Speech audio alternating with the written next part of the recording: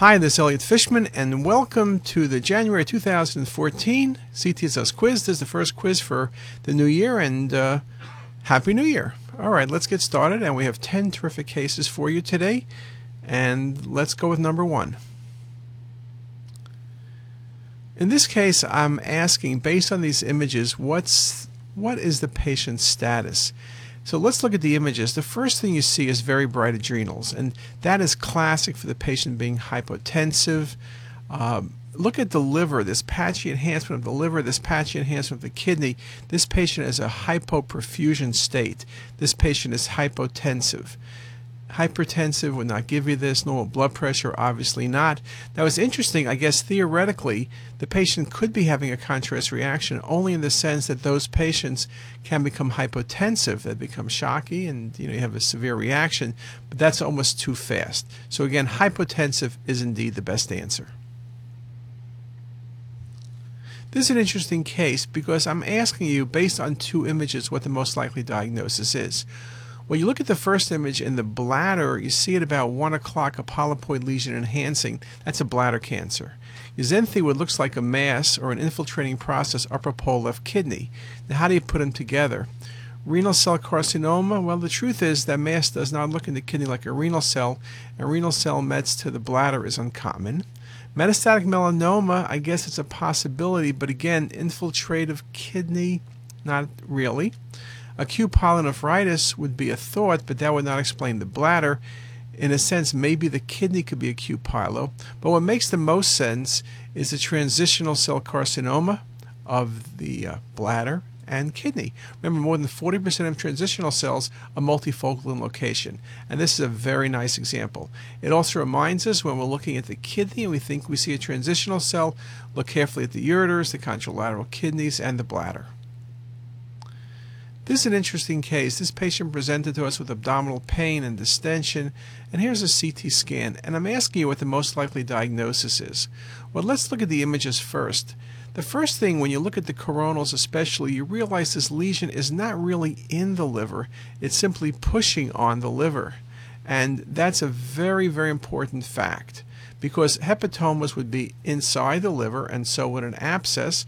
Now, a subcapsular hematoma, it would be pushing on the liver, but it has a more compressive type appearance. Here we see some compression and some of the enhancement, but you're really seeing a large mass here. This patient had many years before leiomyosarcoma of the uterus, and this actually was metastatic leiomyosarcoma to the liver, and it was a large implant on the liver surface. A very unusual presentation, but a very nice example. In this case, I asked you for the most likely diagnosis, and let's look at the images.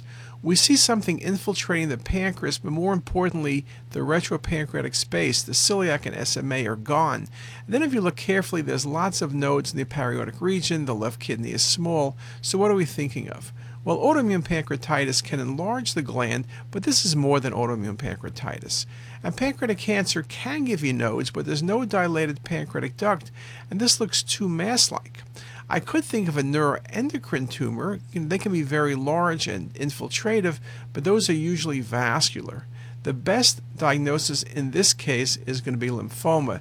That would explain the nodes. And when you look at the epicenter, it's really posterior to the pancreas and pushing the pancreas forward.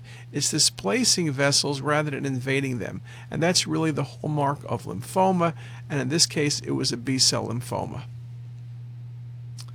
In this case, we look at the 2 sets of images for the best diagnosis, and the first thing you look at is a sigmoid colon. It's thickened, it's enhancing. Now, could this be colitis? I guess theoretically, but it really looks mass-like. Unfortunately, then, when you look at the liver, there are multiple low-density lesions. There are nodes in the porta. This means we're dealing with a malignancy, and so the best diagnosis is sigmoid colon cancer. Could you think about lymphoma? I guess so. It can give bulky masses in the colon. That's exceedingly rare, but then the masses are in fact bulkier than this and typically are not vascular. So the best case here is sigmoid colon carcinoma, and this was an adenocarcinoma metastatic to the liver. This is a patient, when you look at the images, you see a small bowel obstruction, and the question is why? Well, when you look carefully at the images, you really can see the transition in the right lower quadrant. There's no evidence of Crohn's disease. There's no prominent vessels or vasa recta. This doesn't really look like ischemic colitis. The bowel wall isn't thickened. There's no pneumatosis. And I don't see a mass to make this carcinoma. The best diagnosis and the number one cause of small bowel obstruction these days is adhesions. And CT is very good at looking at transition points, and in this case, defining the transition in the right lower quadrant. This was proven at surgery. Here's another case. And similar to cases I may have shown you before, you can see this enhancement of the sigmoid colon. You can see it on the axial and the sagittal views. Now, what's interesting is you see prominent vascularity to this lesion. It's not diverticulitis, and it doesn't really look like ischemic colitis, and again, it's not bulky enough for lymphoma. This is another example of sigmoid colon cancer. This patient had GI bleeding. The thought about ischemic colitis was really considered, but the vessels look way too good. The vessels you're seeing to the sigmoid colon are really because of the vascularity of the patient's tumor.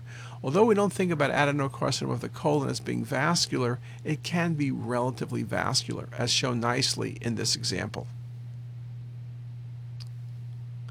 In this case, what's going on? Well, you can see we gave the patient rectal contrast. That's the best way of looking at the rectum and sigmoid colon. And you can see there's an area of narrowing. Now, you could say, well, perhaps it's colitis, perhaps it's cancer.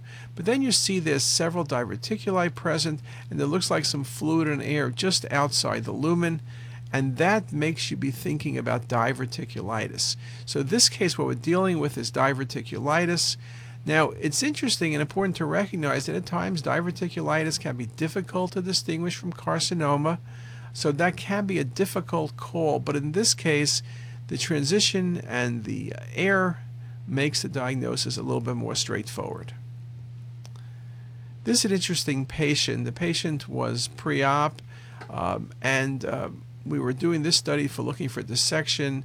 The patient was short of breath, and what you can see in the left mainstem bronchus is soft tissue, which is mucus plugs, which were subsequently removed. What you also can see in this case is the endotracheal tube going right down the right mainstem bronchus into the bronchus intermedius. And that's a very classic appearance. I show this case to remind everyone, when you're looking particularly in intensive care unit patients, look at where the endotracheal tube is. At times it could be misplaced, and CT may be the only study to suggest that diagnosis. This patient had GI bleeding and weight loss, and I'm asking what the least likely diagnosis is.